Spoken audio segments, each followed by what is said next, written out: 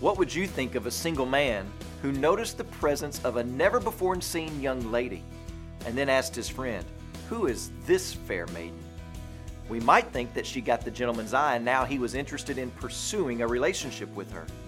And perhaps that is exactly what we are to think about our man Boaz in the book of Ruth. But don't be deceived, Boaz is a perfect gentleman. We've already been told that Boaz is a worthy man, and that's confirmed for us when we hear Boaz speak for the first time. He leaves the metropolis of Bethlehem to check on his workers on the farm just outside of town, and he greets them by saying, "The Lord be with you." So the author is validating for us that Boaz is truly a man of worth, a man of integrity, a man of the covenant of God. But as he's walking his land, he takes notice of a girl that he's not ever seen before, and he asks the foreman, "Whose girl is this?" The foreman gets Boaz up to speed on the situation, and then Boaz speaks to Ruth for the first time in our text by saying, "Listen to me, my daughter." And listen to what he instructs her to do.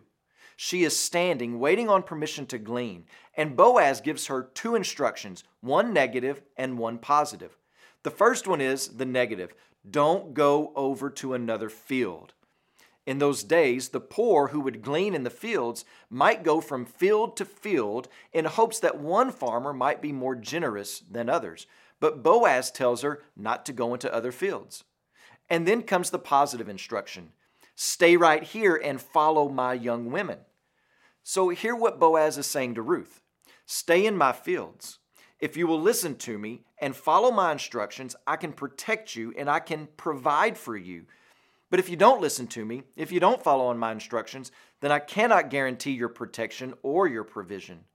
But if you listen, you will be satisfied. You will glean more than enough, and you will be taken care of, and you'll no longer have to be in survival mode. Well, doesn't that sound a lot like Jesus? Stay within my reign, follow me, and you will be satisfied. And that's what we want for you, to walk with Jesus day by day. As you pray today, please remember Doug and Diane Lee, our missionaries in the Philippines.